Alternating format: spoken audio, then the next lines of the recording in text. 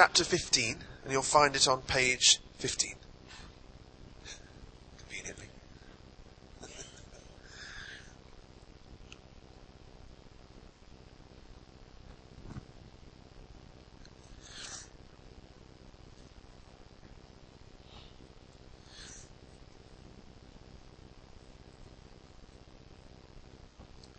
Okay, the Lord's covenant with Abraham.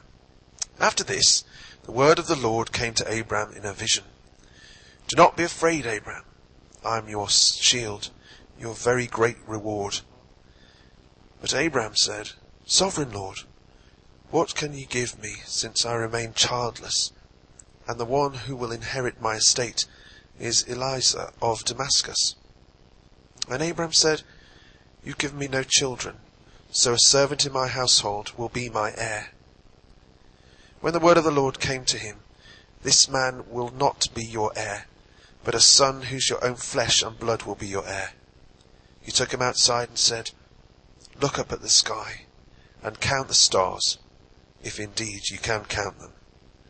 And then he said to him, So shall your offspring be. Abraham believed the Lord, and he credited to him as righteousness. He also said to him, I am the Lord, who brought you out of Ur of the Chaldeans, to give you this land to take possession of it. But Abraham said, Sovereign Lord, how can I know that I shall gain possession of it? So the Lord said to him, Bring me a heifer, a goat and a ram, each 3 years old, along with a dove and a young pigeon.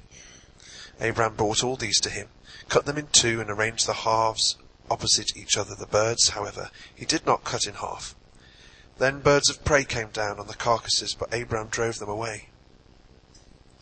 As the sun was setting, Abraham fell into a deep sleep, and a thick and dreadful darkness came over him.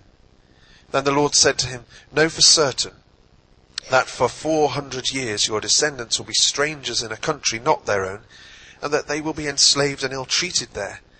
But I will punish the nation they serve as slaves, and afterwards they will come out with a great possessions.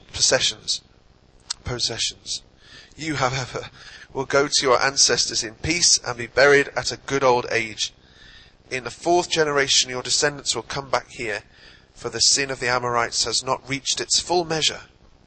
When the sun had set and darkness had fallen, a smoking brazier with a blazing torch appeared and passed between the pieces. On that day the Lord made a covenant with Abraham and said, To your descendants I give this land, from the Wadi of Egypt to the great river, the Euphrates, the land of the Kenites, Kenizzites, Cadmonites, Hittites, Perizzites, Rephites, Amorites, Canaanites, Girgashites, and Jebusites, and every other sites that you can imagine. This is the word of the Lord. Thanks be to God. I'm not quite sure where to stand so you can all see me. Am I better here or back here? What do you think? Okay. Can you all hear me? If anybody can't hear me, there's a script on the seat next to Alan. Please just grab it at any time. Let's pray.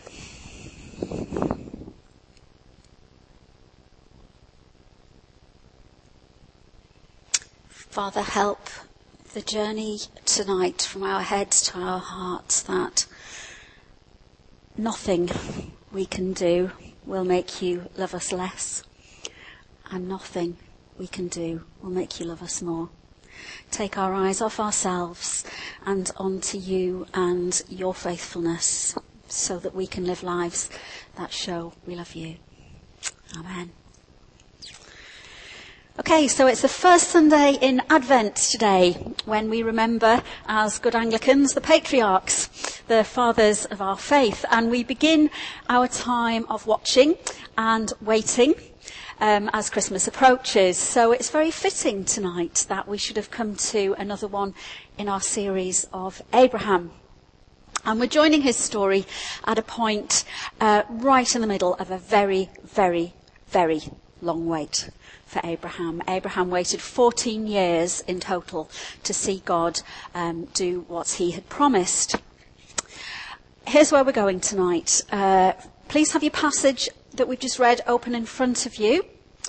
We'll be flicking around a little bit, but the other verses that we go to will be on the screen behind me. And here's where we'll be going. It's page 15.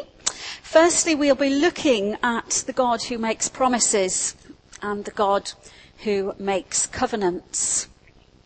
Then we'll briefly look at ourselves, and we'll talk about why this narrative is about us, and we'll talk about why this narrative is not about us. Always good to have a bit of contradiction in there somewhere, isn't it? I've been in a bit of a quandary all day. I've had two different forms of what I was going to say to you tonight running alongside one another. And the reason for that is this. Learning about the faithfulness of God and the language for that in Scripture changed my life. And it's what in academic circles you call kill your darlings, murder your darlings. If there's something you really like, get rid of it. And I've been tempted to do that, but I'm not. So please bear with me that I haven't quite managed to murder my darlings, because I want to talk a little bit about the concept of covenant and how it relates to Abraham and to us within the narrative that we've got. But first, the God who makes promises. I love this first bit of this passage because we see this fantastic dialogue between God and Abraham. If you remember a few weeks ago, when Ivan spoke to you, I wasn't here then, we looked at Abraham and we saw God's promise to bless the whole world through him. And in this chapter, God is reassuring Abraham of his faithfulness. But Abraham isn't so sure. You see, he's actually waited long enough and he's getting a little bit discouraged. So God gets him to lift his gaze from his circumstances up. He gets him to look at the heavens where he will see millions and millions of stars. And God makes a fairly outrageous promise to him that his descendants will be that numerous. And so we see this massive turnaround in verse 6, don't we, where it says, Abraham trusted God, and God credited that to him as righteousness. This encounter with God moves him from looking at the hopelessness of his own circumstances and to trust in the faithfulness of God. Throughout the whole of Genesis and the family narratives that we look at, we see God as a God who makes promises. And I think we see two responses going on. Occasionally, we see God's promises fulfilled, and we see the people celebrating that. But most of the time, the people are waiting, and they are hoping. Abraham waits for 14 years for that promised son. The people wait in hope, in joy, despair, in error, and in expectation. And I think that we also see two things about God when he makes promises. And we see this in Genesis, and we see it throughout the whole of Scripture as well. Firstly, we see God passing on those promises to subsequent generations.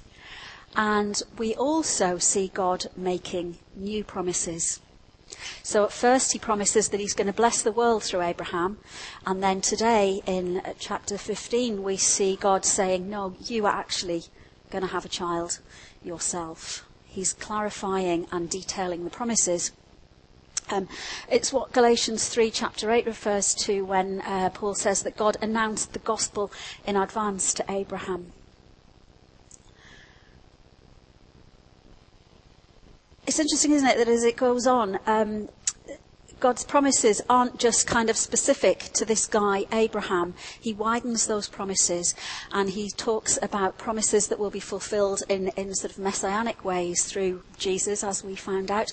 But he also talks about promises outside of history. God will be faithful beyond human history. There's a lovely verse in 2 Corinthians chapter 1. It says, no matter how many promises God has made, they are yes in Christ. And so through him, The Amen is spoken to us by the glory of God. Do you know what, though? I think there's a bit kind of an incongruity sometimes between the promises of God and our experience of life.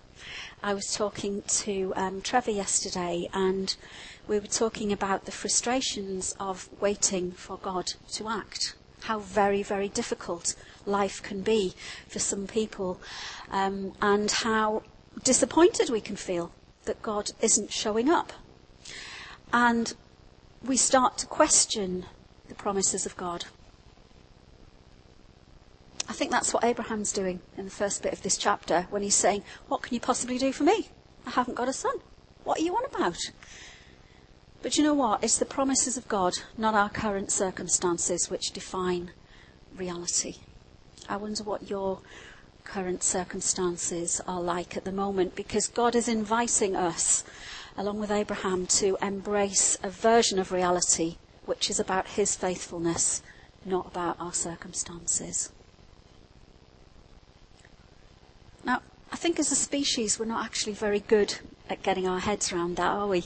In Genesis we see Eve confronted by a snake who says, "Did God really say?" And ever since then, our species has seemed particularly prone to this, to questioning whether or not God can be trusted. Is God for us? Can I trust what God says to me? Surely I know best. Surely I know what's right for me, not God. Surely I can influence the terms on which God will act. I don't know if any of you are familiar with 12-step programs, but in that there's a concept called the voice. And the voice is this thing in your head which pretends to be you. And the voice will say, "Oh, you really need a drink. Go on. You deserve it." Now, we might call that the serpent. I don't know. But the thing about the voice is, you've got to take charge of it and you've got to tell it some kind of reality. So it's a case of, no, I do not need a drink. You need a drink. I don't drink anymore, so get lost. Is basically how you deal with the voice. Now, perhaps that's something we need to learn. We need to override the voice in our heads that tells us that God is not going to be faithful to his promises, that God doesn't care, that God isn't there for me. Or why would I still be waiting for him to act? That's a lie. You need to override that with the truth of the gospel. All the promises of God are sure. So get lost, snake. Your time is short.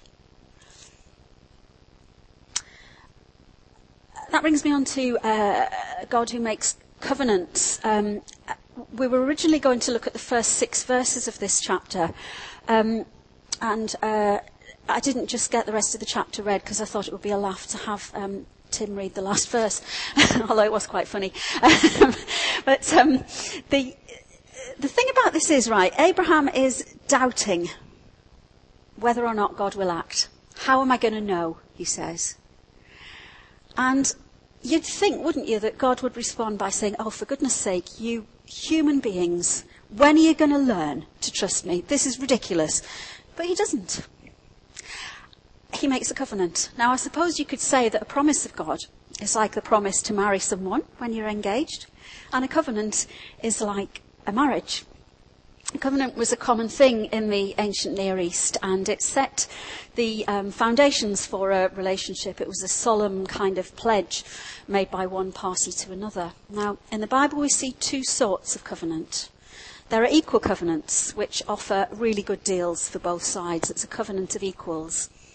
And then there are unequal covenants, for example, where a victorious ruler might say to the people he's just beaten in war, "Well, I'm not going to kill you, but you've got to serve me." It's a very unequal thing.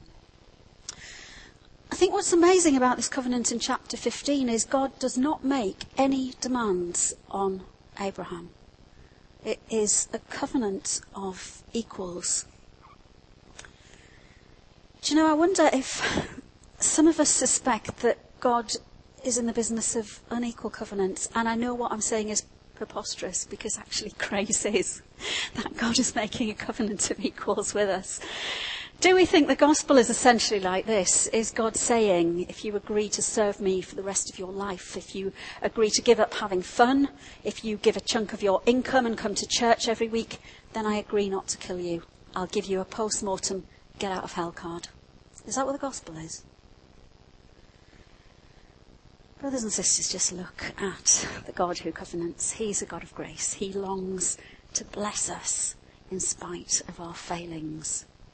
He took that covenant as far as it could possibly go. And that's what we're celebrating tonight when we share the bread and the wine. It was a covenant in which he shed his blood because he loved you. Would you dare to believe that God is making a covenant of equals with us? That he chooses to give us a good deal and all he wants is our love in return. That's a covenant of grace. It's not a contract. God's saying, I love you, I've redeemed you, therefore keep my commandments. He's not saying, if you keep my commandments, I might love you. But he's saying, if you love me, you want to please me. Take, for example, marriage. Now, marriage is a two-sided covenant into which man and woman, ideally, will freely enter. I know that's sometimes not the case with forced marriages. But anyway, imagine that the man and the woman do certain things that really wind each other up. Can you imagine that? For example, can you imagine that one party in the marriage is really irritated when the loo seat is left either up or down? Can you imagine that? Now, you take your pick which one of those you can relate to. Now, you might choose to position the loo seat in a manner which pleases your spouse. But that behaviour does not make you married. It's an act of love to please the other person. It may happen that one partner might think, well, I can probably get away with leaving the loo seat how I like it. But would that mean the marriage contract was broken? Would it? Of course it wouldn't. That would just be stupid, wouldn't it? The covenant of marriage is what makes you married. It's not what you do with the loo seat. A silly point, but similarly, it's a unilateral act of love on God's part to reveal himself to us and to make promises to us. That puts us in a covenant relationship with him. Our limitations in our love towards him do not invalidate that covenant. And as within a marriage, indeed any relationship, love always does bring behavioural obligations. I'm not saying it doesn't.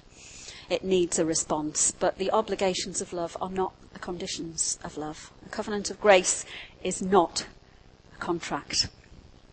And that's why I want to bring us on to my final bits tonight, that it's about you. You see, Abraham's relationship with God becomes a covenant of blessing for the whole earth. Now, short range, that means direction and purpose for Abraham and his immediate family. Long range, through one nation, all people everywhere through all time will be blessed. So that is about you.